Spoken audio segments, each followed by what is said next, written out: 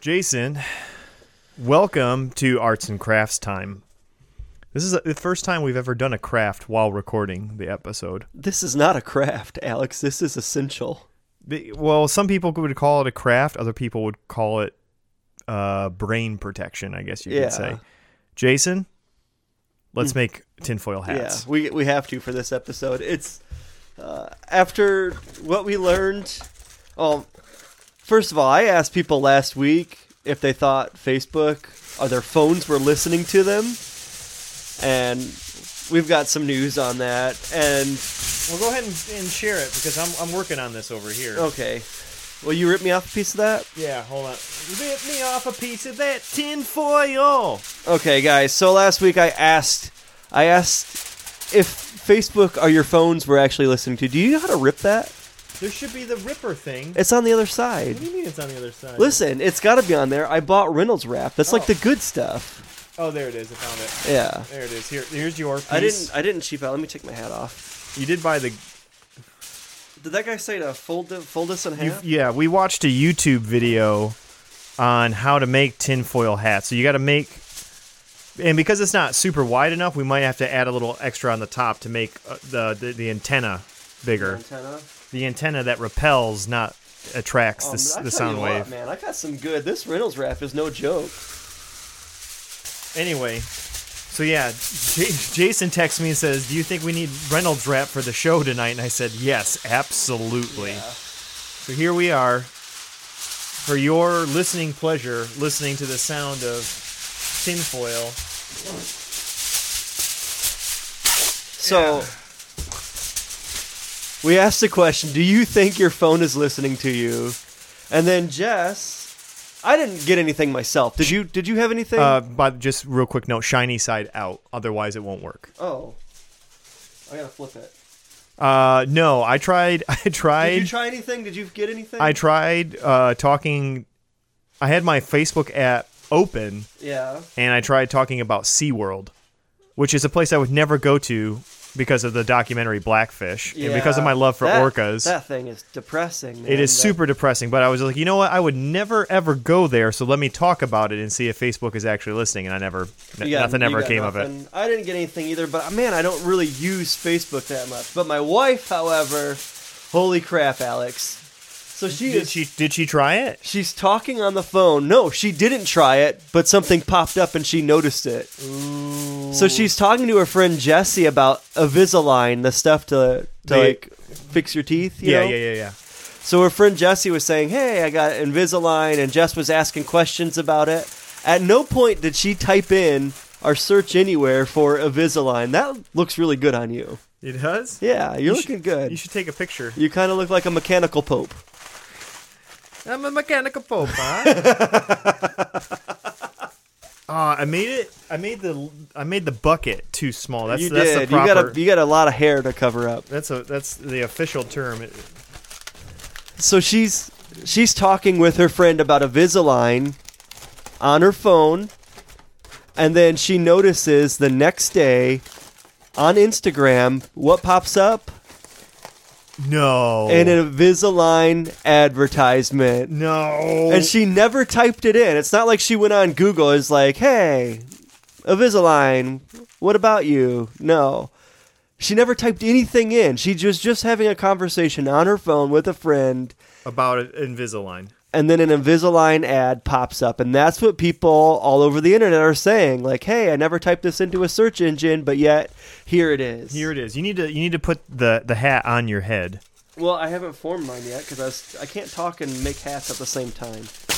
It's not your spiritual gift, huh? No, I am going to get a picture of you, though. Hold on. I am making the antenna larger because it at least has to be 6+ inches in order for it to properly function. 6+ inches, eh?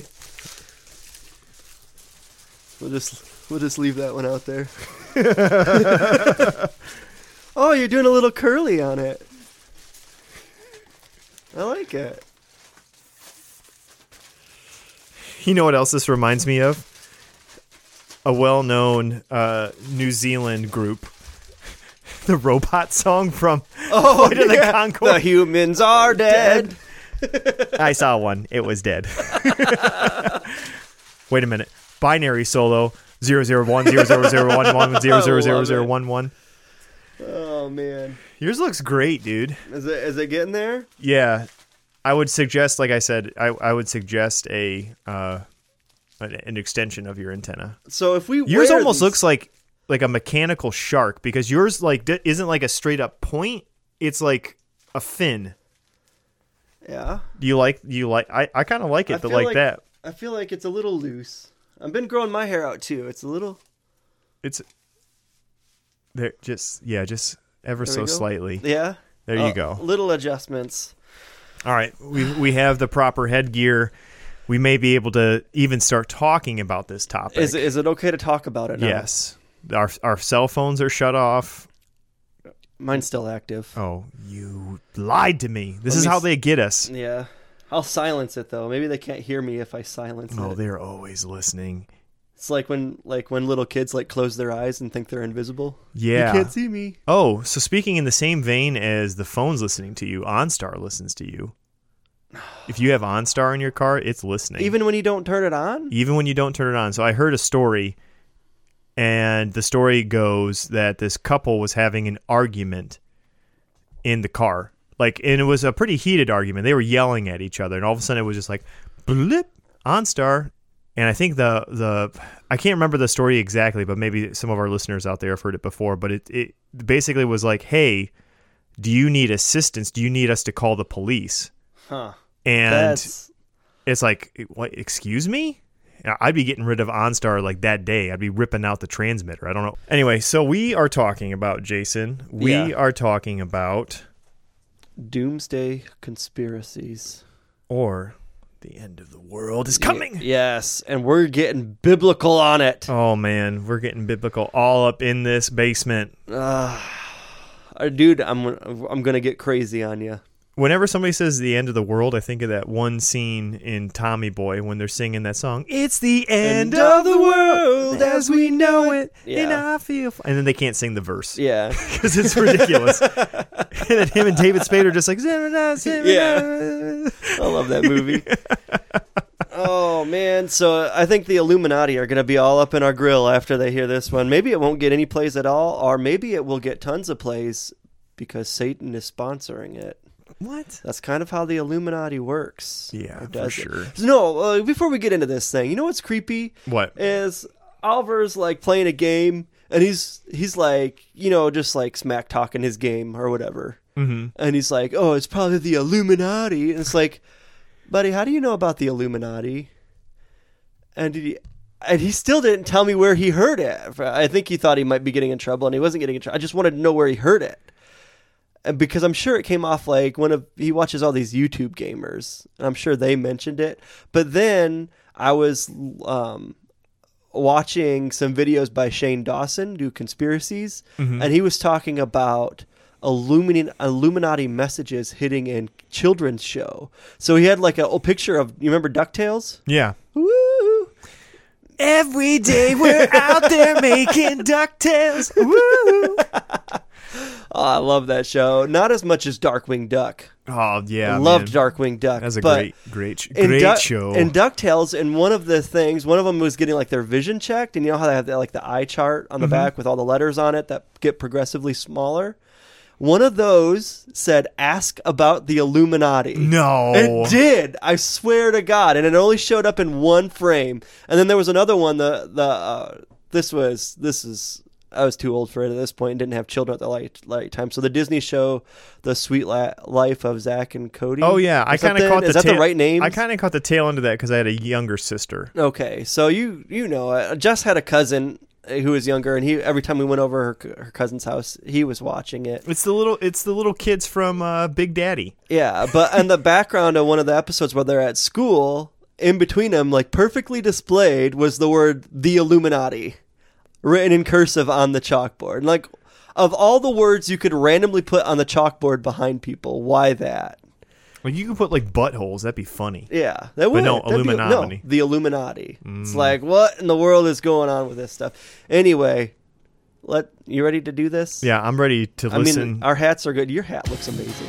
I am ready to listen to two guys who couldn't make it as pastors, and this is the very reason why we couldn't make it as pastors. Yeah, this because we believe in this stuff too much. This is so the format for this episode. Real quick before we go into it, I think we should explain. Or do you want to? We'll explain that. Let's All right. roll the music. So, this is not your pastor's Doomsday Conspiracy episode.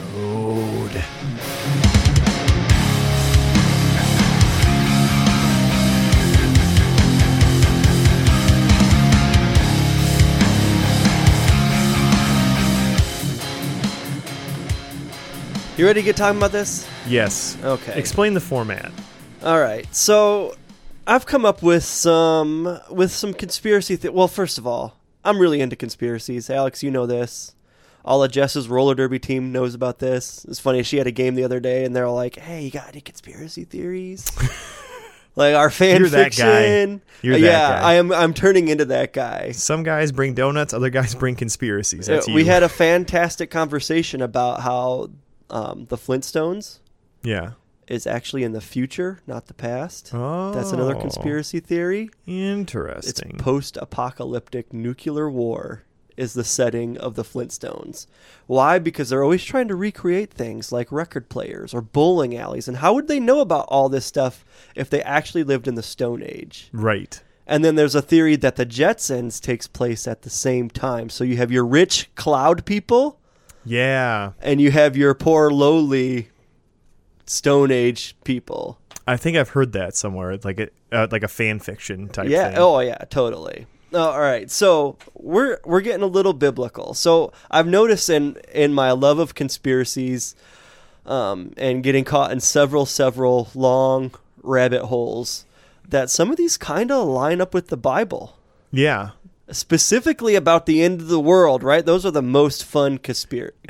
Eschatology. Yeah. It's fun. So a couple of disclaimers. This is not an eschatology episode. Oh, what? No, I'm not trying to prove out pre-trib, post-trib, mid-trib, amillennial, premillennial. This isn't any of that.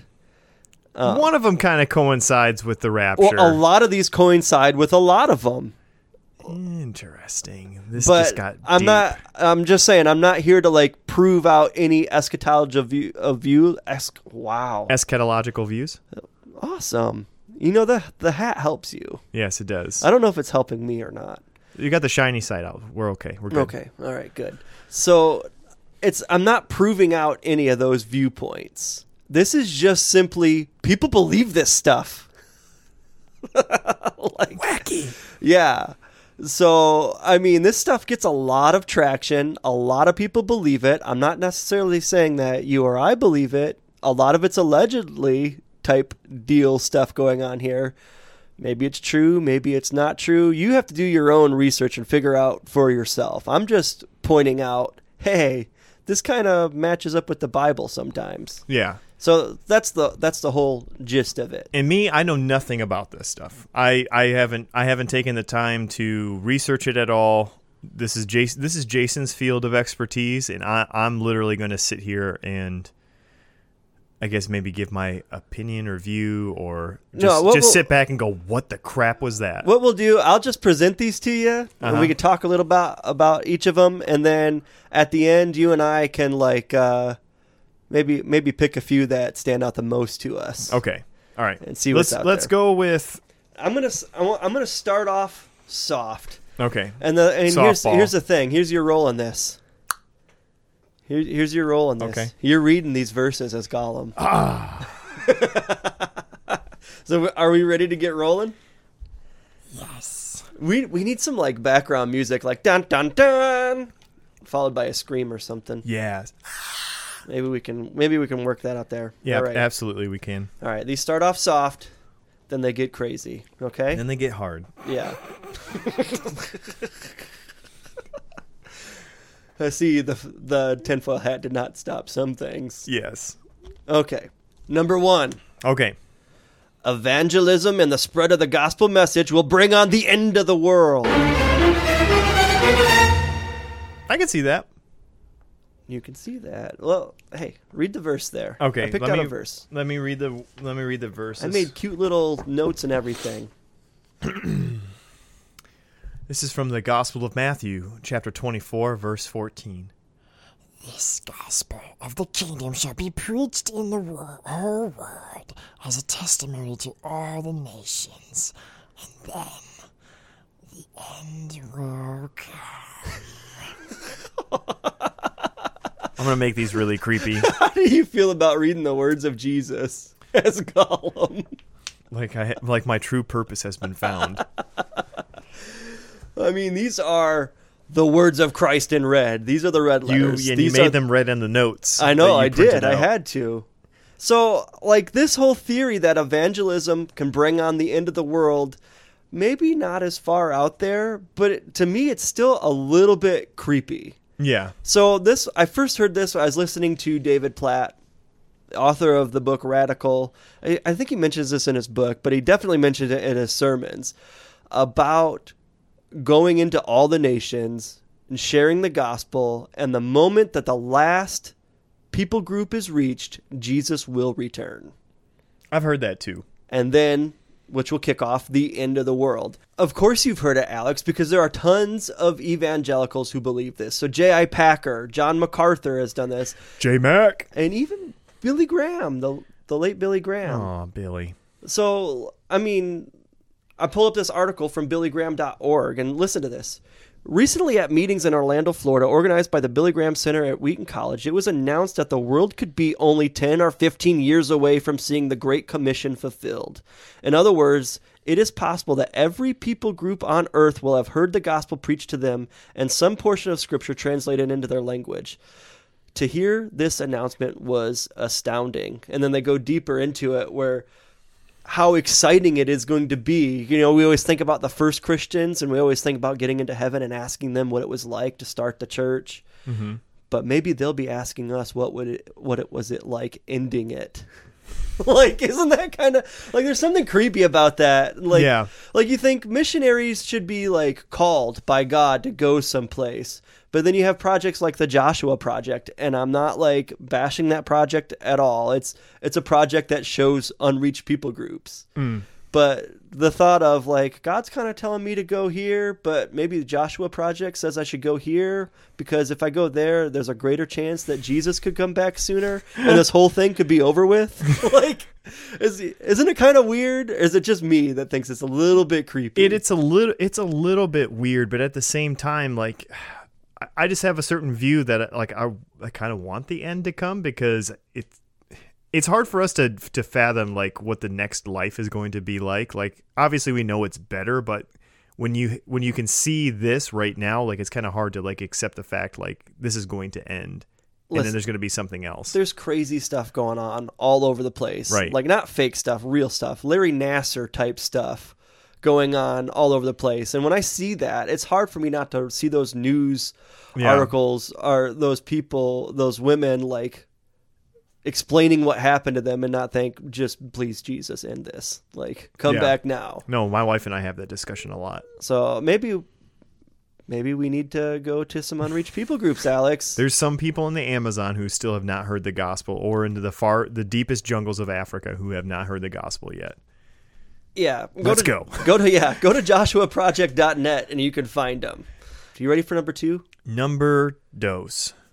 Cataclysmic weather. I feel like I've heard this one too. Hasn't everybody heard this one? There's always going to be something. Or there's always some lame Hollywood movie or like some disaster film. Gonna be honest, I love every last one of them. You do? I love disaster. Why? Films. I don't know. Day After Tomorrow, I thought it was brilliant. Wait, isn't that the alien one? No. That's like all the big storms and the beginning of the new ice age. Which people had to flee to Mexico to be saved from it. And there's a whole scene in there about thanking the president of Mexico for allowing the U.S. citizens to come across the border. So we might not want to build that wall just yet. Not just yet. Save your Lego bricks. Yeah. All right, so, I mean, Jesus in Matthew 24, he says, nation will rise against nation and kingdom against kingdom. There will be famines and earthquakes in various places. All of these are the beginning of birth pains. Alex, I have a verse for you. Or should I say Gollum? Read that. I watched as he opened the sixth seal. There was a great earthquake. The sun turned black like sackcloth made of goat hair, and the whole moon turned red blood. And the stars in the sky fell to earth as figs drop from fig trees when shaken by a strong wind. And the heavens receded like a scroll being rolled up, and every mountain and island was removed from its place. Man, okay, that's from Revelation, and that's just creepy. Just like reading that. You know what this reminds me of? What? Ghostbusters. Yeah? This is the verse that Ray says to Winston in the car as they're driving. They're like, hey, you know we've been busy a lot. Do you think the end of the world could be coming? We'll get to that in a moment because I've got some tie-ins. Oh my to gosh, Ghostbusters. yes. I'm serious. Any episode we can talk about Ghostbusters, I'm in. So here in all these like end of the world things, one of the things that kind of kick it off are earthquakes and volcanoes, Alex. Okay. Volcanoes. Did you know that there is a super volcano under Yellowstone? I could literally blow up at any moment. I'm reading your note. Yeah, that could literally blow up at any moment. And in fact, scientists think we're about 40,000 years overdue for it to blow up. Whew. Good thing I'm a young Earth guy. Yeah. Touche. That was good. And other scientists said, yeah, it's not gonna happen anytime soon. The only thing that could really kick it off would be something like a major earthquake. Okay.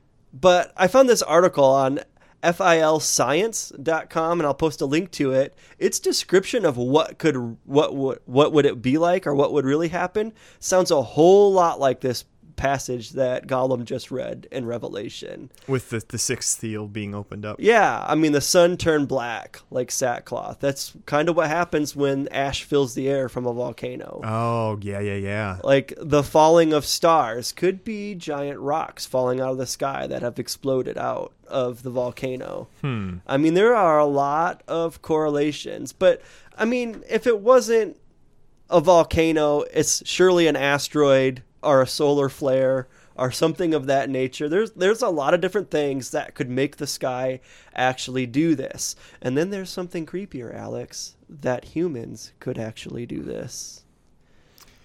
Have you ever heard of a thing called chemtrails? Yes, a crazy lady at a bookstore was trying to get me to buy into chemtrails. Oh, yeah? What do you know about chemtrails? I know nothing. I was just like, I just really want to buy this copy of this Spurgeon book and then leave.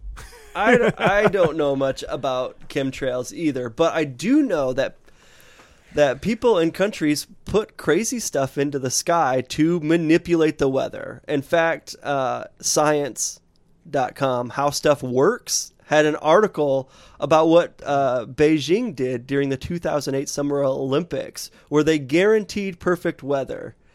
And I'll post a link to this article. They guaranteed it? Like they said? They guaranteed perfect weather. We gonna have... by what is called cloud seeding. Not chemtrails, but cloud seeding. And cloud seeding is a legit thing.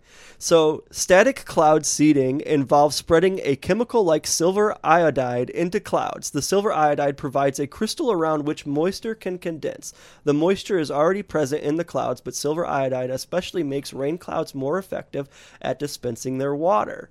It goes into all these different types of cloud seeding. So literally, if it's not chemtrails, which chemtrails get all kinds of crazy, and those are what kind of steal the conspiracy headlines, but there is legitimate cloud seeding, which is interesting. So I'll post a link, and you guys can look that up. Just Google cloud seeding, and you can find legit articles of when cloud seeding has been used. And it's kind of nutty to think about that we could drop particles out of airplanes from the sky and manipulate the weather. Some people think that it's to block out the sun, to keep the sun from growing crops. Growing crops or control that. Yes, exactly. And if you can control a nation's food, you can control a nation, right? Right. But there's other kind of crazy stuff too. Like Bill Gates has technology that can stop hurricanes. Stop hurricanes? Yeah. So the U.S. government developed technology to stop or shift the pattern of hurricanes. And in 2009, Bill Gates bought the patents to it. So it's not that crazy to think about. You guys can search that for yourself and figure out how it works. But basically, it's like large siphons that draw the cold water out from the bottom of the ocean to bring it to the surface. And that hot-cold relationship has the potential of altering the path of a hurricane. Right. So because it needs warm water. Yeah. So they could potentially shift it by drawing up cold water from the bottom and pushing it further off coast or directing it right to the land. Oh. Yeah. Crazy, huh? That I knew it. All Bill right. Gates got too much money. All right, the next couple, man, we'll try to hit these up quick. All right. Number 3, the population slips into an alternate dimension.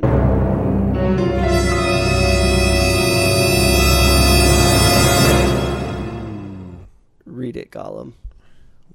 Gollum? You want Gollum to read this one? Smeagol? Yeah. Oh, yeah, Smeagol. Yeah, I think Smeagol's around. For the Lord himself will descend from heaven with a cry of command, with the voice of an archangel, and with the sound of the trumpet of God. And the dead in Christ will rise first, and then we will all be alive, who are left, and will be caught up together with them in the clouds to meet the Lord in the air, so we will always be with the Lord. AKA the Christian rapture. Right? Gosh, I hope this happens. Yeah. I don't want to be around for the tribulation. Which, by the way, if I could, as a magic trick, or invent something that could make me rapture, just to get out of like an awkward situation. Like, boom. Yeah, and just leave a pile of clothes, but I'm gone. First of all, that would be hilarious because it would just scare the crap out of people. Be like, no, I was just in the other room with my rapture vanishing cream, Rapture vanishing cream. I was listening to a crazy conspiracy theory, and it was talking about alternate dimensions in the multiverse. And, I mean, literally the stuff of Stranger Things, right? Right. Where they go into the upside down. Or there's a show called Leftovers where 2% of the population mysteriously disappears or slips into an alternate dimension. And the show picks up of what it's like for the leftovers, the rest of the people. It It's just a blows my clever mind. name. So I'm listening to this interview with this guy talking about aliens, and the guy doing the interview asks, so he didn't ask, he made a statement because people legitimately believe this. So when half the Earth's population, say, slips into an alternate dimension, is that when the aliens are going to come?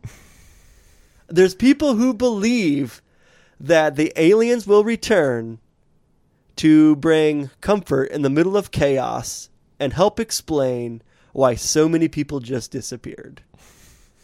And this is literally the alternate universe theories are, first of all, some of them are pretty crazy, but it's literally the atheist rapture.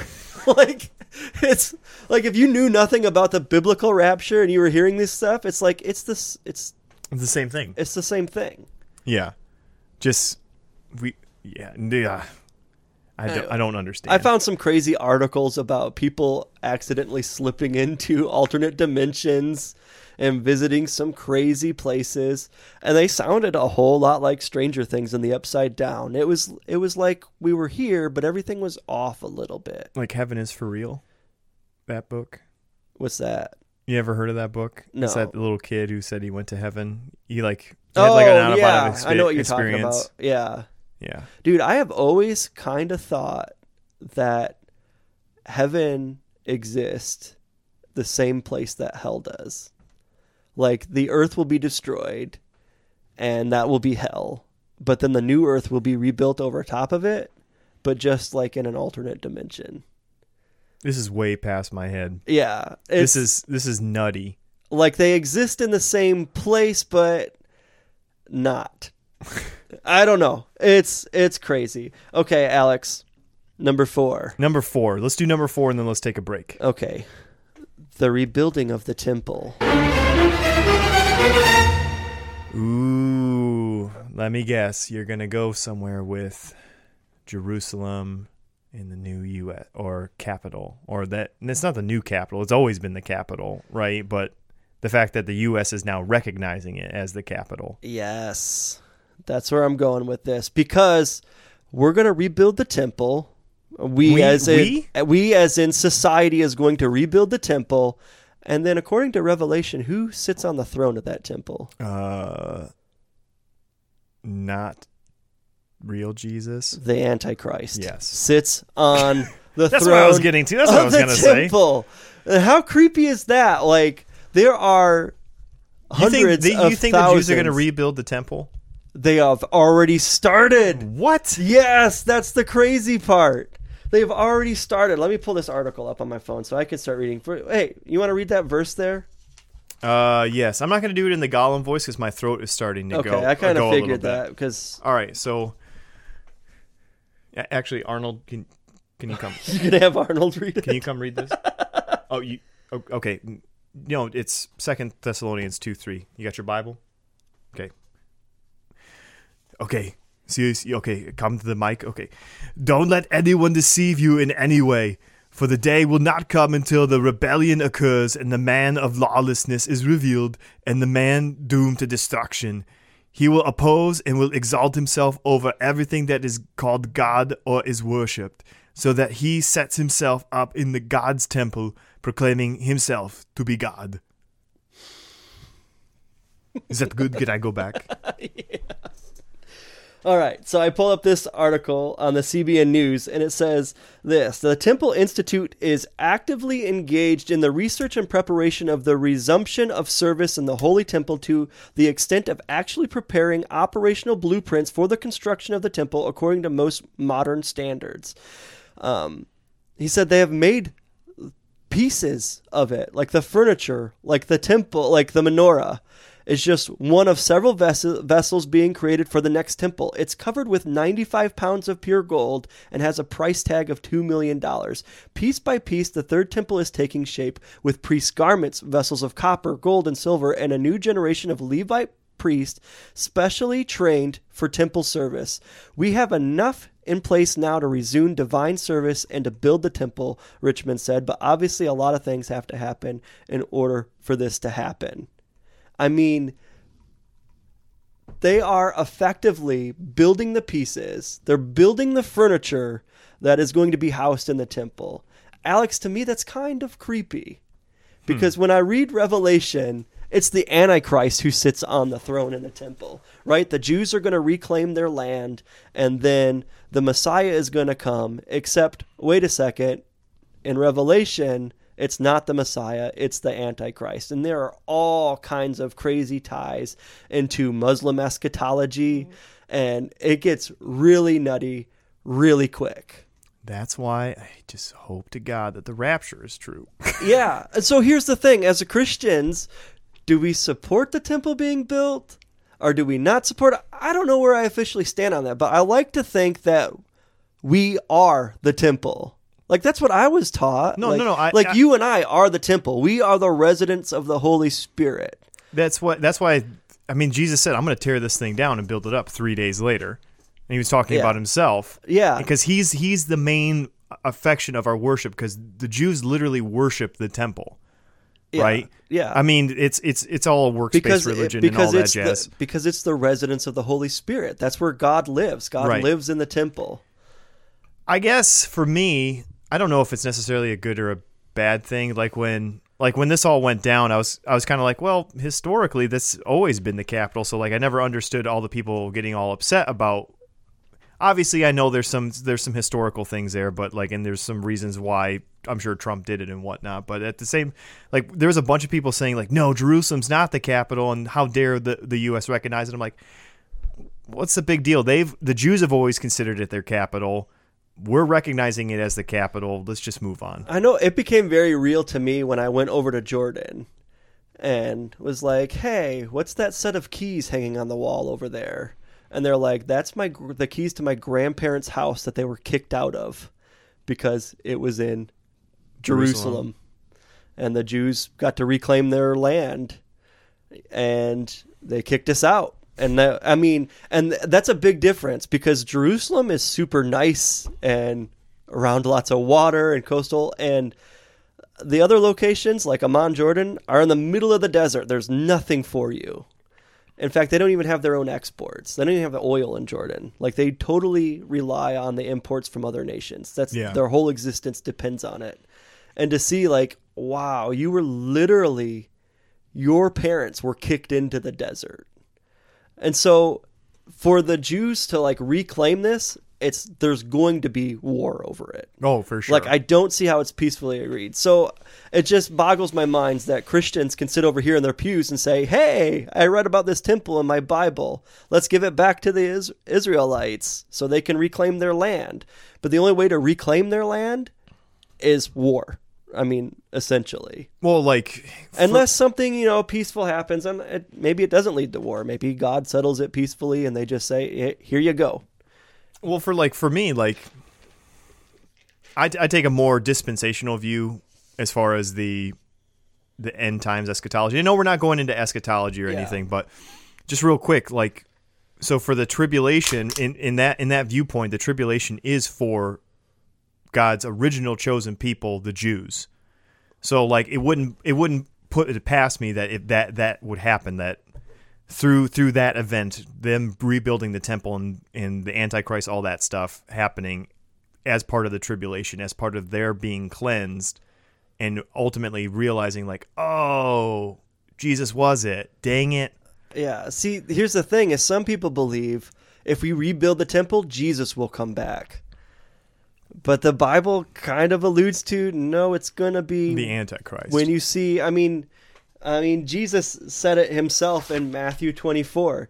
So when you see standing in the holy place the abomination that causes desolation spoken of through the prophet Daniel, let the reader understand. Then let those who are in Judea flee to the mountains. Let no one on the housetop go down to take anything out of the house. Let no one in the field go back to their cloak. How dreadful it will be for those pregnant, in those days, for pregnant women and nursing mothers. Pray that your flight will not take place in the winter or the Sabbath, for then there will be great distress, unequaled from the beginning of the world until now, and never to be equaled again. Now, listen, people have different viewpoints. People say this has already happened. This happened in 70 AD at the destruction of the temple. Some people think, no, this hasn't happened yet. I'm just saying it's kind of weird to say, no, this hasn't happened yet, but I can't wait for it to happen because it's going to bring on the end of the world. Like, it's creepy. Yeah, it still is weird to say, this is going to be the end of the world. Yeah. And this is going to be the end of our first part of our episode. Okay. Let's get into a commercial break.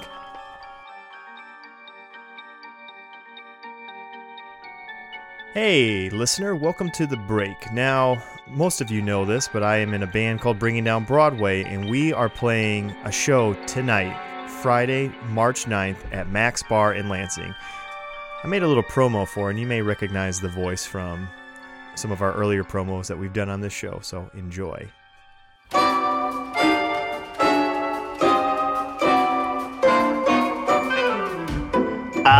Lansing, Michigan. Founded in 37 BC by a tribe of seasick albinos, the city gained fame and notoriety for having the nation's first used syringe museum. Oh, don't get poked there. Wait, what? Completely bogus? Well, Gary, you're not giving me a lot to work with. Let's run it again. Lansing, Michigan. The half-eaten pancake capital of the world. Leonidas, king of the Spartans, once said about the great city, "Never been there." A man of few words. Wait, what? Arrogantly nonsensical? scary. You can't vomit on a piece of paper and call it a script. Wait, what? Bringing out Broadway playing with War of Ages at Max Bar on March 9th? This is ridiculous. I'm out of here. You ready, Alex? Because these get crazy. They're progressively getting crazier. And we'll just get there. This one's not so crazy. I think a lot of people can envision this. Number 5, nuclear war. Gosh, I hate the idea of nuclear war. It's scary to think about. It's terrifying. There was a movie that I watched. It's called The Road, and I read it. Oh, I started watching that and I had to turn it off. You got freaked out, didn't you? It didn't take long. I think that's the one I started. I think it's on Netflix. It's got Aragog in it. It's a father and son story, and the mother of the child you rarely ever see. But like, if you watch that movie, in the book, it never explains why it's a post-apocalyptic world, but because everything's covered in ash and everything is like dying and dead, a lot of people would say like it's because of the radiation from the nuclear war that happened. It's the fallout. Yeah. Anyway, that's just, if you've seen that movie, that's what it is. It's a good movie. It's a good father and son story. Yeah, I'm gonna say I am partial to apocalyptic type stuff. Like, I don't know. There's something about it. There's not rapey stuff in it. It's more cannibalism. Okay. Well, maybe that's why I turned it off, because that's gross too. Oh man. All right, read that verse there. Okay, so this is from 2 Peter 3:10. It says, "But the day of the Lord will come like a thief. The heavens will disappear with a roar, the elements will be destroyed by fire, and the earth and everything done in it will be laid bare." It kind of sounds like nuclear fallout, doesn't it? It kind of does. This is where people draw it from. I heard a sermon where it was actually from J Mac. Yeah, said that it wasn't nuclear war, that it was actually God purifying the earth with fire. I mean, there's lots of ways to purify the earth with fire. One would say nuclear weapons. Or maybe literal fire, or if the sun blew up. Oh, that could be it too. We could go back to the solar flare Cataclysmic. Dang it. Cataclysmic. That's hard to say. Yeah, it's a tongue twister. Poor weather. Anyway, Jesus says, Matthew 24. Again, a lot of your end of the world type verses, they come out of Matthew 24. The Olivet Discourse. Yes. For those theologians. Yeah. I heard that one time. 1st and 2nd Peter, 1st and 2nd Thessalonians, Revelation, Daniel, Ezekiel, the end of Ezekiel. Kind of talks about this end time stuff. So that's where a lot of these verses come from. But Jesus says, "Then will appear the sign of the Son of Man in heaven, and then all the peoples of the earth will mourn when they see the Son of Man coming on the clouds of heaven with power and great glory." So this is kind of like, I always thought this is Jesus with judgment. Mm-hmm. And he's bringing it. But there are people who don't think it's actually Jesus who's bringing the judgment in this situation. And here is their argument, is that in the Old Testament, specifically, I found one, Ezekiel 38 and 39, when it talks about the battle of Gog and Magog at the end. Mm-hmm.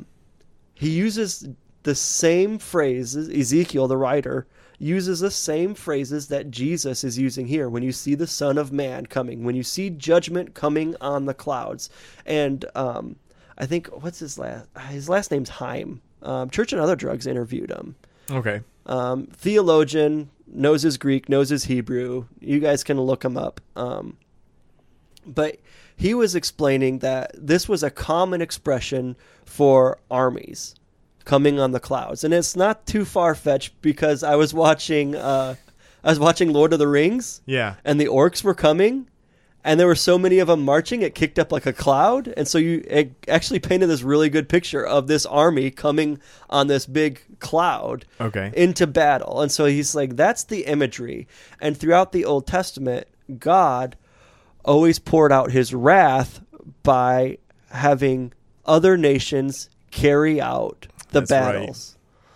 He would raise up Babylon. He would raise up another nation, and that was their judgment. Their judgment was, okay, you don't want me. You want what the earth can offer. You want what, you want life without me. Then here you go, and he gives it to him, and that's his judgment, is by him stepping back. Yeah. And when he steps back, other nations step in, and then the battles happen all throughout the Old Testament. So there are people who apply that logic to what Jesus is saying here. So they have a hard time picturing Jesus as the one coming on the clouds. So, I mean, I don't know who's twisting words where or whatnot, but when you see the Battle of Gog and Magog, it's pretty interesting because these two armies come to battle and essentially destroy themselves. It's like the end time judgment of all armies.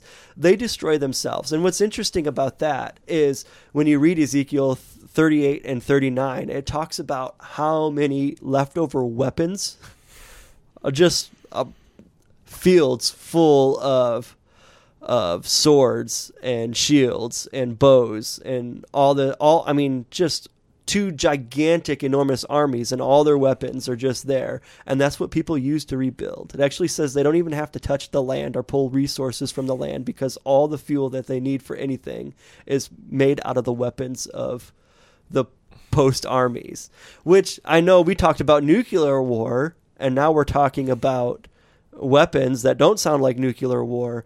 But it's interesting to note Albert Einstein said that if World War III is with nuclear weapons, World War IV is going to be Stone Age. It's going to be back to the Stone Age. There's going to be nothing left.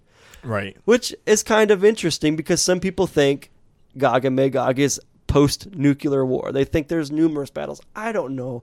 I don't know how to decipher any of this, Alex. I'm just telling you what people think. And when they say nuclear war, the only place they can really pull it from out of the Bible is there in 2 Peter. Gotcha. That's the only thing where it's talking about fire or anything of that nature. I feel like you and I aren't old enough to get into eschatology and all this stuff because I feel like this is a field for the 50-plus-year-old males. I think people got to study it for years upon years before they can make sense out of it. I feel like I've only heard dads talk about this. This is pretty much it. I think the rest of us are comment. I think the rest of us have get up and said, it's going to be, whenever. It's going to happen. We know we're on the right side because we love Jesus, and so whether we get raptured or not, whatever, I guess. Okay, Alex. But let's move on. Let's go on. You ready to get crazy? What, the nuclear war wasn't crazy enough?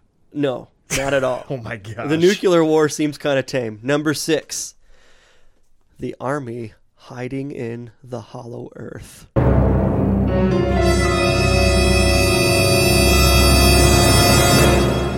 army of orcs and my axe. You joke, Gimli, but people believe it, dude. People believe it. Okay, read Revelation 9, 1-3 there. Okay. And the fifth angel sounded and saw a star fall from heaven unto the earth, and to him was given the key of the bottomless pit. Boom. Bottomless pit. Remember that. Keep going. Okay. And he opened. I thought that's just what I called my mouth when I'm eating nachos. I had nachos last night. They were amazing. And he opened the bottomless pit, and there arose a smoke out of the pit, and the pit, as the smoke of a great furnace, and the sun and the air were darkened by reason of the smoke of the pit. And there came out of the smoke locusts upon the earth, and upon them was given power, as the scorpions of the earth have power. So here you have a bottomless pit, and you have a crazy army of locusts coming out of the bottomless pit in Revelation. This gets nutty, all right? So let's read the description of what these locusts were like. So in the appearance, the locusts were like horses prepared for battle. On their heads were that looked like crowns of gold. Their faces were like human faces, their hair like women's hair, and their teeth like lions' teeth. They had breastplates like breastplates of iron, and the noise of their wings was like the noise of many chariots with horses rushing into battle. They have tails and stings like scorpions, and their power to hurt people for 5 months is in their tails. They have as king over them an angel of the bottomless pit. His name in Hebrew is Abaddon, and in Greek it is Apollyon. It sounds crazy. This verse is always like just wigged me out. Like, what the crap is this? And it gets nutty, dude. Oh my gosh! So you have to put a disclaimer on this. If you've got a peanut allergy, you can't listen to this episode. Oh, dude, it's so nutty. You know what are a whole lot like locusts these days? What? Drones. Oh. Actually, I was watching the X-Files, and a locust drone army was going after Mulder. And it was just thousands of these little drones, like just chasing after Mulder, chasing him down there, or they got into his house, and they were just chasing him everywhere. But the military actually has mini drone armies that are called locust swarms, dude. Nutty. But it gets crazier than that.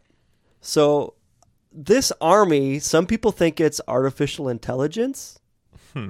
And your locust, maybe when John was looking into the future, this was the only way he could describe artificial. I mean, the power was in their tails to sting people. Sounds like lasers to me. Gotcha. Lasers. Freaking sharks with laser beams on their heads. But it gets nuttier than that, Alex. We got to go back to the Nazis. Oh, man. Because this... I feel like there's so much around the Nazis. Okay, so before and during World War II, these are all conspiracy theories, by the way. So allegedly, think of the word allegedly heavily when I read these things. There were all kinds of rumors that in pursuit of the perfect race, the Nazis, which were heavily steeped in the occult, divined from demons where the Nephilim are and how to get to them. So apparently during the Great Flood, the Nephilim would have all been choked out by the water. The giants of old or aliens, whatever you want to, ancient aliens as the History Channel calls them, whatever it may be. So the only safe place for them to go during the flood was into the earth, where they have remained hidden until the Nazis found them. Oh my gosh. At the North Pole. So apparently... Wait, you said the North Pole? I thought you said the South Pole. Both. At the North Pole, there is an entrance into the, people call it the Hollow Earth, or a big chamber underground. There's also an entrance in Tibet. Go Google search Nazis in Tibet, and you will come back with crazy pictures of Nazis with monks. And what's crazy about that is for the monks, the Nazis coming and them showing them the big opening into the ground was a fulfillment of their prophecy. Like, my mind was blowing when I heard that. So, also, before and during the war, the Nazis were going after crazy technologies. Why? Because like the Ark of the Covenant. World War I happened. And what happened after World War I? The Treaty of Versailles. And what did that treaty say? Do you know what it said? No. Specifically for the Germans. It was brutal for the Germans. Yeah, they couldn't rebuild an army for a long time. I remember that was one of the things that they said. They had a huge arms ban, so no weapons at all for Germany. Plus, they had to repay and rebuild everything. Everything came down. And there were some people at the time when the treaty was signed was saying, this is a bit too strict. So the Germans, down on their luck, were like, screw this. And they started exploring all kinds of crazy different stuff. They got heavily into rockets because rockets and missiles were not part of the Treaty of Versailles. It wasn't a gun, it was a rocket, so they could do it. And that's when they started getting into all this occult stuff.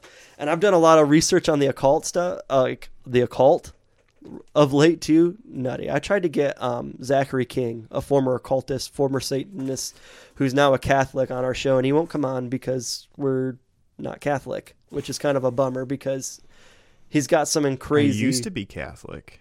Yeah, wink, maybe I'll wink. tell him that. Like, one of our co-hosts, we have other Catholics come on the show. We have no problem with that. Anyway, so they found the North Pole. They found in Tibet. They also found an entrance at the South Pole in Antarctica. And what gets crazy about this is Richard Byrd, an explorer of both the North Pole and the South Pole from the United States, was actually commissioned by the Army, Admiral Byrd, to what's called Operation High Jump. And you can look this up. And they sent a whole fleet down to Antarctica to figure out what the Germans were doing there. And while they were there, they got destroyed and sent back home packing. And their account of what they were destroyed by were flying ships that have the ability to go pole to pole in the blink of an eye. Pole to pole meaning north to south. Shot some sort of beam at them and destroyed their ships and sent them home. Like, they could not complete the mission. They couldn't go any further. Now, I've done a lot of research into this, as much as I can do, and a lot of reading on both sides. First of all, it actually happened. Operation High Jump was a thing. It happened. They weren't going to see what the Nazis were doing, though. They were exploring the South Pole.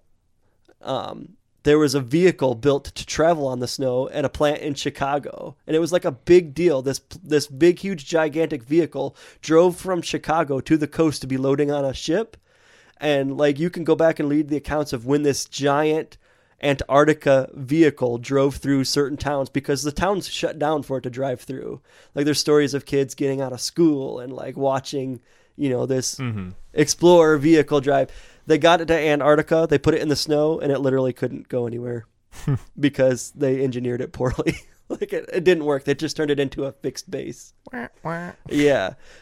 All kinds of crazy stuff. And what's cool about Admiral Byrd is you can go to the Henry Ford Museum in Detroit and see his planes and stuff, because it's all there. Now, he was the first explorer to the North Pole, although it's kind of disputed, and going to the South Pole. And what he wrote about at the North Pole on his deathbed in his journal is crazy, because he said when he got to the North Pole, he found animals and people who took control of his plane and flew him in, and found a race of giants.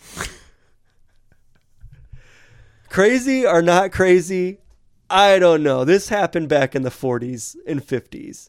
Nutty stuff. I can believe some of the Nazi stuff just because of there is a lot of mystery. We're gonna get deeper into that in just a moment.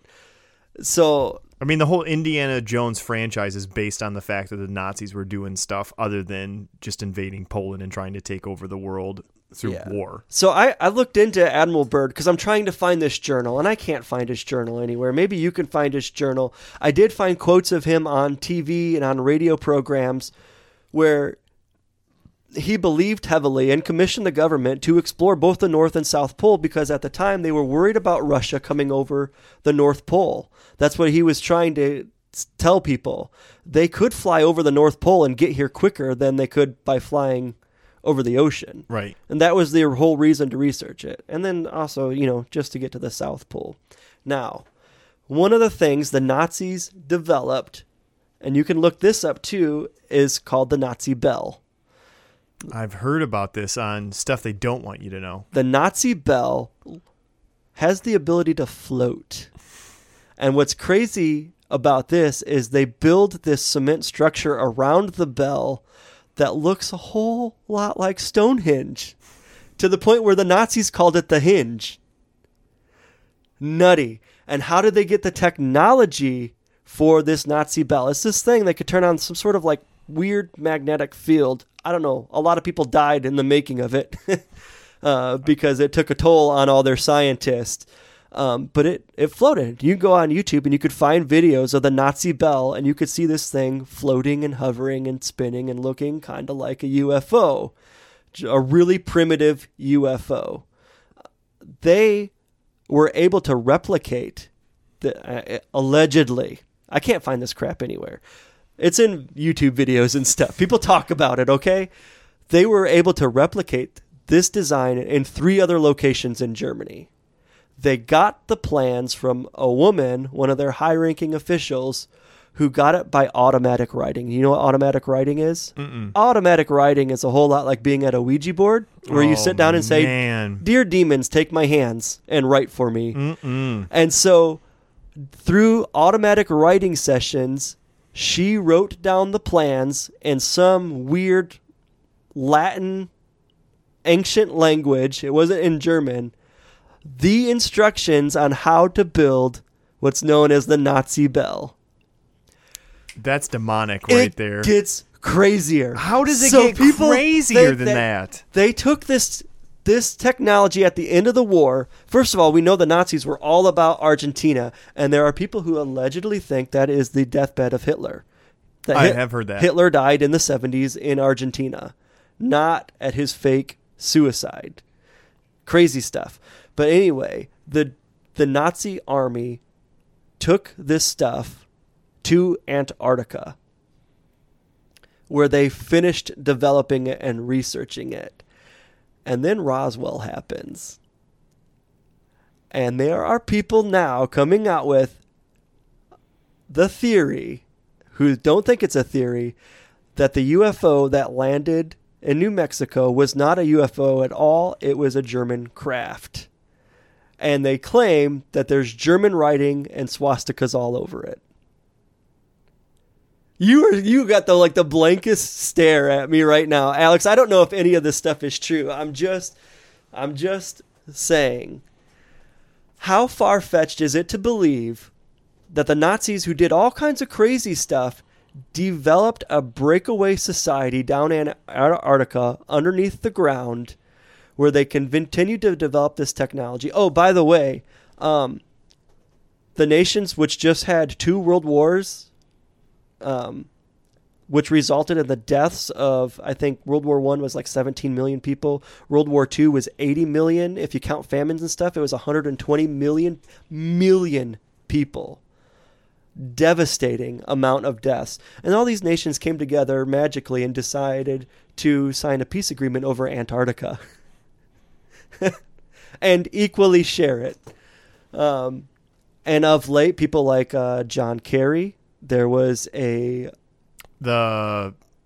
former Secretary of State was down in Okay. Antarctica. People make all of these trips down to Antarctica. There are all kinds of crazy theories about Antarctica and Nephilim and UFOs and aliens taking place. Now, how hard would it be, Alex, to think that right now, in some pit somewhere, for the last 50 years, a breakaway society has been being born, making babies, making life into an army with highly advanced technology that looks a whole lot like the locust described in Revelation, with the ability to sting and fly and do crazy stuff.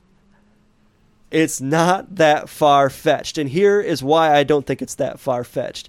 It's because during World War II, when the U.S. soldiers invaded Germany, they found all kinds of crazy stuff, like baby factories. Go search baby factories during World War II. German baby factories. This is legit history. This is no more alleging from Jason. It's not allegedly. It happened where they were essentially replenishing their soldiers because Germany thought the war was going to go on forever. The 1,000-year Reich. It's crazy, and I could talk longer on this, but we got to get to our next topic, and here's what I'm going to use to transition and take the focus off Germany and put it on us, the United States. After World War II, there was something called Operation Paperclip. Do you know what Operation Paperclip is, Alex? Is it the thing from Microsoft Word that told you what you were doing wrong when you were using Word? I wish. It's a whole lot creepier than that. Ah, dang it. I was hoping that's what it was. Through Operation Paperclip, the U.S., who recognized that, hey, these Nazi scientists did a lot of research, and it would be kind of wrong just to put them in prison forever. Maybe we could recruit some of them. Operation Paperclip is the paperwork to reassign Nazi scientists and researchers and pull them into the U.S. and use them as our own. What the crap? So you ready for this? I mean, I'm sure, okay, just real quick. I'm sure some of them were forced into service for Germany, right? Some of them had to be forced into it. So then, yes, that is absolutely true. They were forced to do things. Others not so much. But yeah, I'm sure some of them are just evil. What Operation Paperclip helped them to do, it helped them to hide their Nazi supremacy, basically, because that was the claim. Hey, I was just forced to do this. I didn't want to do it. They made me do it. It's unfair to put me to trial. They threatened my family or something like that. One of those guys was Werner von Braun. You know who he is? It's Vona. W's or V's in German. Okay. Vona Juan.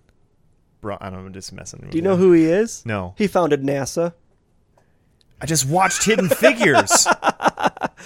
He didn't found NASA, but he supplied us. He was a rocket engineer. Why? Because after the Treaty of Versailles, the Germans had free reign on rockets. It wasn't considered a weapon. I mean, our rocket technology is Nazi German technology. That's pretty nutty to think about. But there were all kinds of other Nazi scientists who came over to the U.S. and worked secretly for us. Operation Paperclip, you can look it up and do the research for yourself. But that leads me to our final and number 7. We're going to talk about the Whore of Babylon, Alex. What a skank. And how people think the Whore of Babylon is the heart of the New World Order, the city of New York.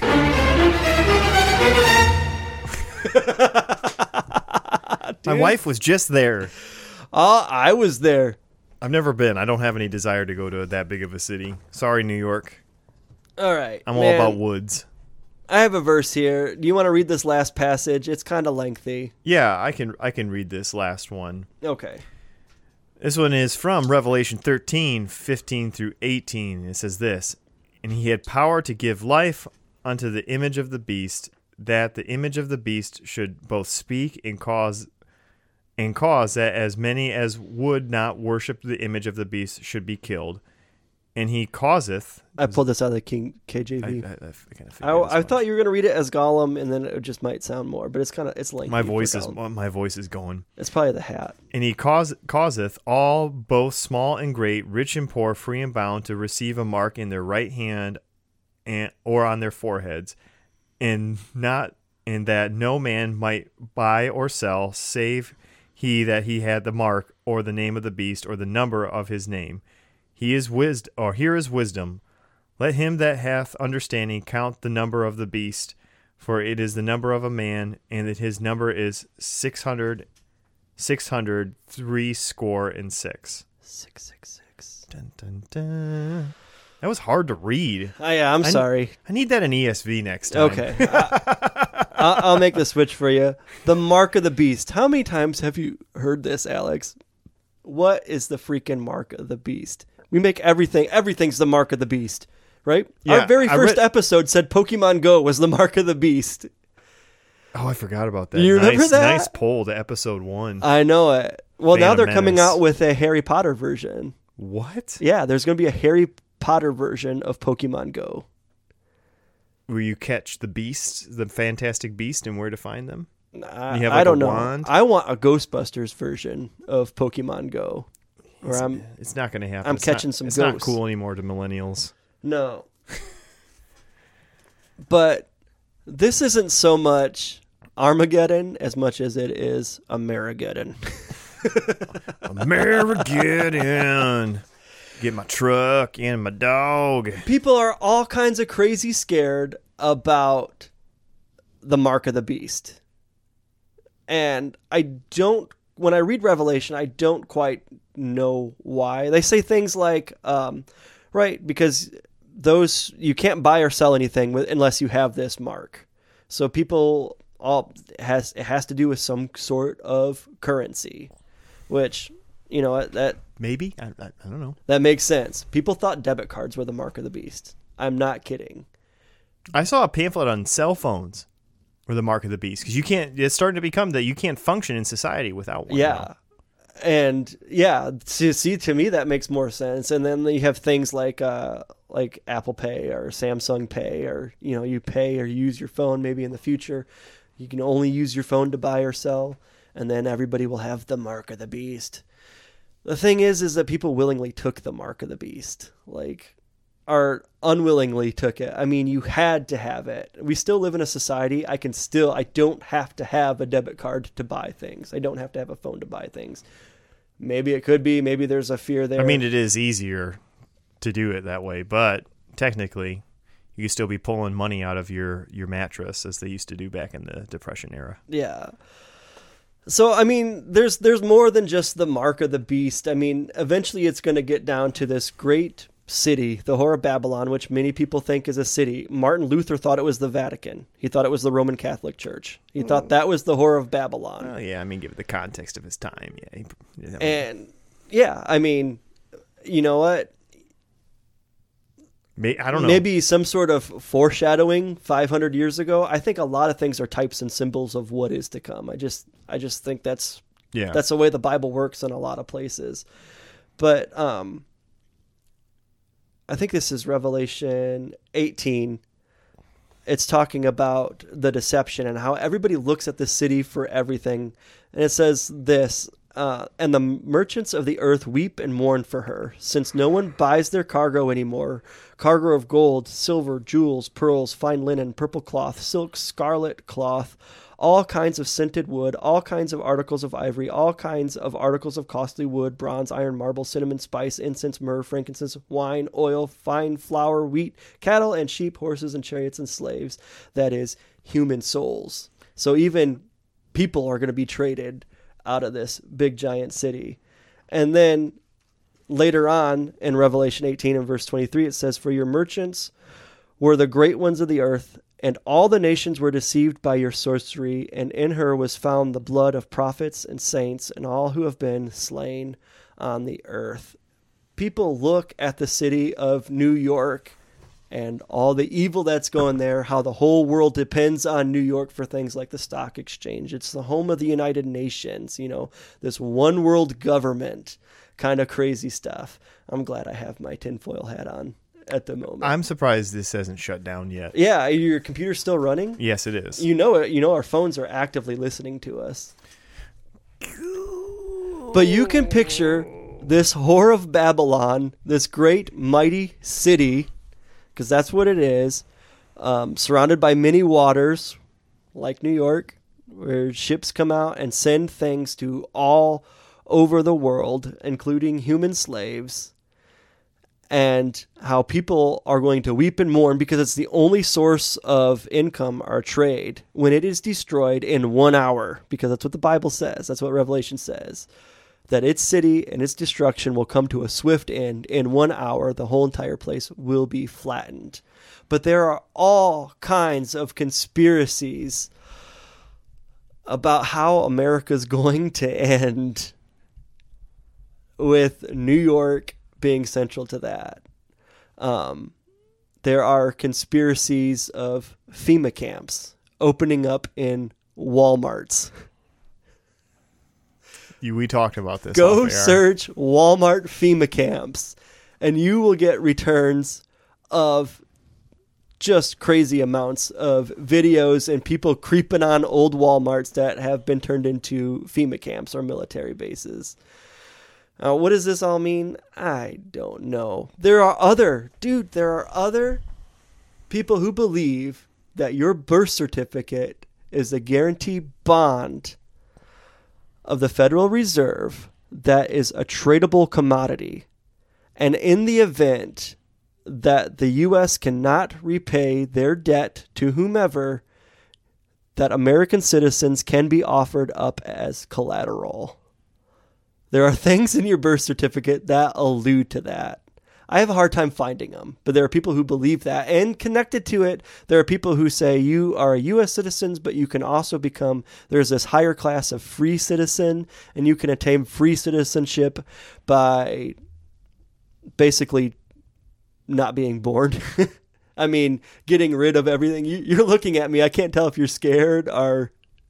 I obviously just think that I don't know what to think, because some of this stuff has a little bit of truth that could possibly be in it. Like, if you believe in the total depravity of man, which I do, then this doesn't seem that far-fetched. No, and when it talks about all the people being slain in the great city and all the treachery that's come from it, it's hard for me not to connect that to September 11th, which is just ripe with conspiracies. Which I don't know if I want to get into. No, this episode's getting kind of lengthy.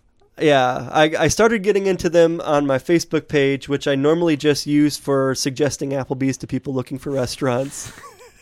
Seriously, that's really all my Facebook is for. And it offended a lot of people really quickly, and a lot of people were like, hey, there's kind of something there. That's another thing for another day. But you look at all the people who were murdered on September 11th, and then the wars that followed, the wars on terrorism, and the number of people. I mean, it's easy to say, look at this city, look at what happened in it. Everybody knows about it. And without that event happening, do any of the successive wars happen? Probably not. Probably not. And that's not saying, I'm not saying who did it. I'm just saying the whole world knows about this event. When I went over to Jordan and got in the cab, the first thing the cab driver said is, where are you from? From the United States. He goes, we are sorry about 9/11. Those were not true Muslims. We are sorry. He was apologetic, almost in tears. Like, those were not true Muslims. They were not true. Like, he just kept going over and over. He couldn't apologize enough. I was kind of taken back by it because it was like 2014 or something. It happened. Yeah. But, I mean, that event in itself is heartbreakingly devastated. Alex, I was there Macy's Day Parade right after September 11th. I don't know. Have I ever told you this? No. I got as close as you could get to Ground Zero because it was all barricaded off, dude. And the amount of ash and dust, knowing that those were dead human particles all over those buildings, the amount of missing person signs, the amount of heat still coming up from the ground. I mean, I was there. I was on those streets. And it was brutal. I mean, I just stood there in the middle of the road because it's blocked off a few blocks from Ground Zero and just cried my eyes out. Like, it was that devastating. Gosh. So to see all these different ties coming back to the city of New York, whether you believe it or not, I mean, there's a video that ties into the New World Order. It does a whole lot better of depicting New York as the Whore of Babylon, which, by the way, I don't believe.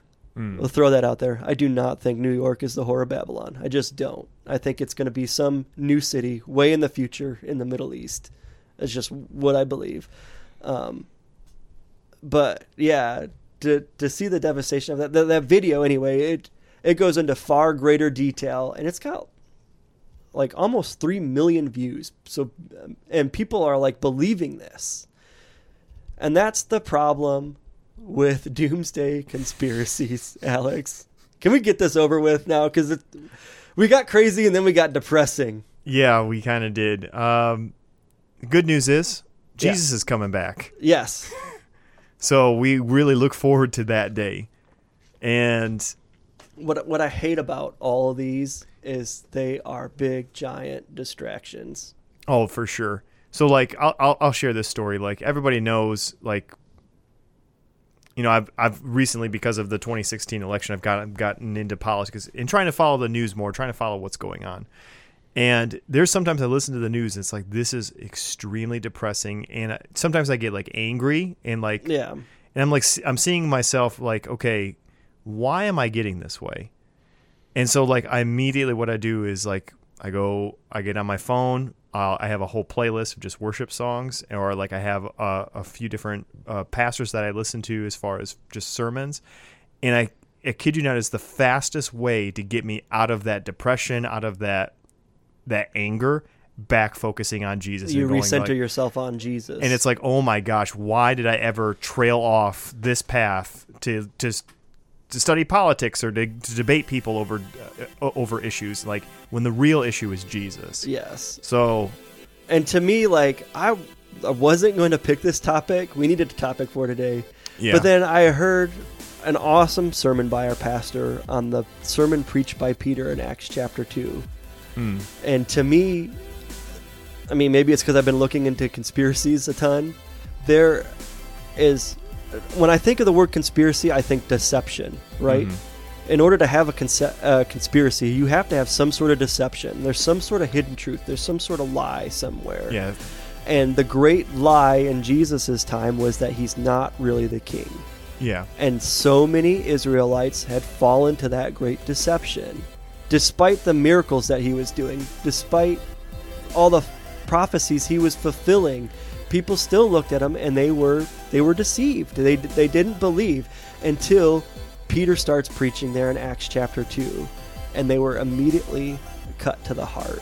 It's kind of like the veil was lifted off their eyes, and they were seeing Jesus for the very first time. Yeah. And they were saying, what must we do to be saved? This is on us. We killed him.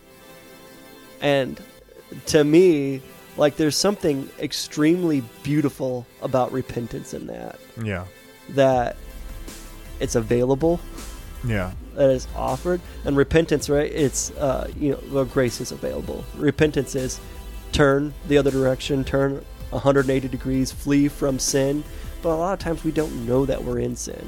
What if we're in the middle of a great giant deception? What if there is a human hybrid army in Antarctica? Who knows? I personally don't think there is one. But people do. People anticipate it. They anticipate these aliens coming, or this human hybrid race, or this artificial intelligence, or something. And what if we are in a deception? What if we need repentance? What if the United States is some sort of giant nuclear empire that is imposing its will on all these other countries? Would we not be guilty of the blood of people? Possibly. But repentance can happen last minute, and grace can be offered. And that's why our God he's just so awesome that he just offers that to people just freely. Like, you can turn now. Yeah. Now. How about now? How about now? So any of these, Alex, I know our episode's long and we're going to skip feedback. Yeah. Any of these We'll have any save the merit? feedback for next week. Any of these have any merit? You think any of them? What do you think about any of these? Any crazies? You believe Nazis are down in Antarctica? I wouldn't put it past them. Yeah, me either. Yeah. Hitler was a madman, and I think he like was. I said before, the reason why all the Indiana Jones movies are like I told you about that game that I've been playing with my buddies, the Nazi zombie game on Call of Duty. Yeah. There's a lot of like fan fiction that kind of has like a little sound of truth in it, because the Nazis did do a bunch of crazy experiments, and according to their storyline, that they created a race of zombies to attack the Allied forces. Anyway, I hate getting caught up in the fear of say they did use the occult, say they did use Satan and achieved all this stuff. I wouldn't put that past Satan either. I think he's real. I think he's powerful. Yeah. But I don't think we have to fear him. No. And so, because God just goes flick, more or less, yeah, and you done. Yeah. Put a fork in him, he's done. Anyway, so Jason. One of the things that I think, based on all of these different conspiracies, is that mankind is pretty destructive. Yeah. And mankind will probably wipe itself out in one fashion or another. That's the Terminator 2 brings it up. He said that Arnold says it. He says, "You're programmed to destroy one another." And he's looking at the two little kids that are playing with toy guns that are pretending to shoot one another. Oh, man. And it's like, yeah, it's kind of true. So, to our listeners, you sat through this long little conspiracy episode presentation. If you're still here, give yourself a pat on the back. Doomsday. Alex and I are still here with tinfoil hats on.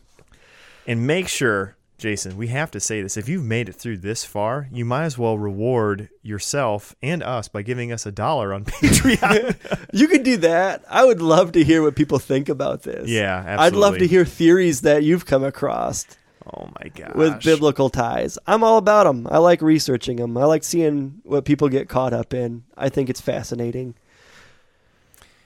And also, Jason, if you loved this episode so much, you can leave us a 5-star review. Yes, which somebody did but didn't say anything, so we can't read it. Yeah, so if you want us to read your 5-star review, you have to actually leave a comment, which you're able to do that when you click rate this podcast. You can put 5 stars, and then there's a little section for the comment. So that's how we read the 5-star review. So make sure you leave those. Yeah, so Alex, say that the church, or just people in general, are going through the tribulation.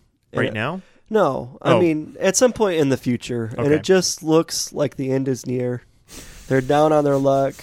Maybe, like Peter says in his letter, some of them will say, where's God at? Because this is pretty terrible. Gonna confess, I've thought that myself. What advice would you have for those people? to hang in there, to keep going, to give them some motivation. Dearly beloved, this Lord's Day sermon is titled, Keep Your Stick on the Ice.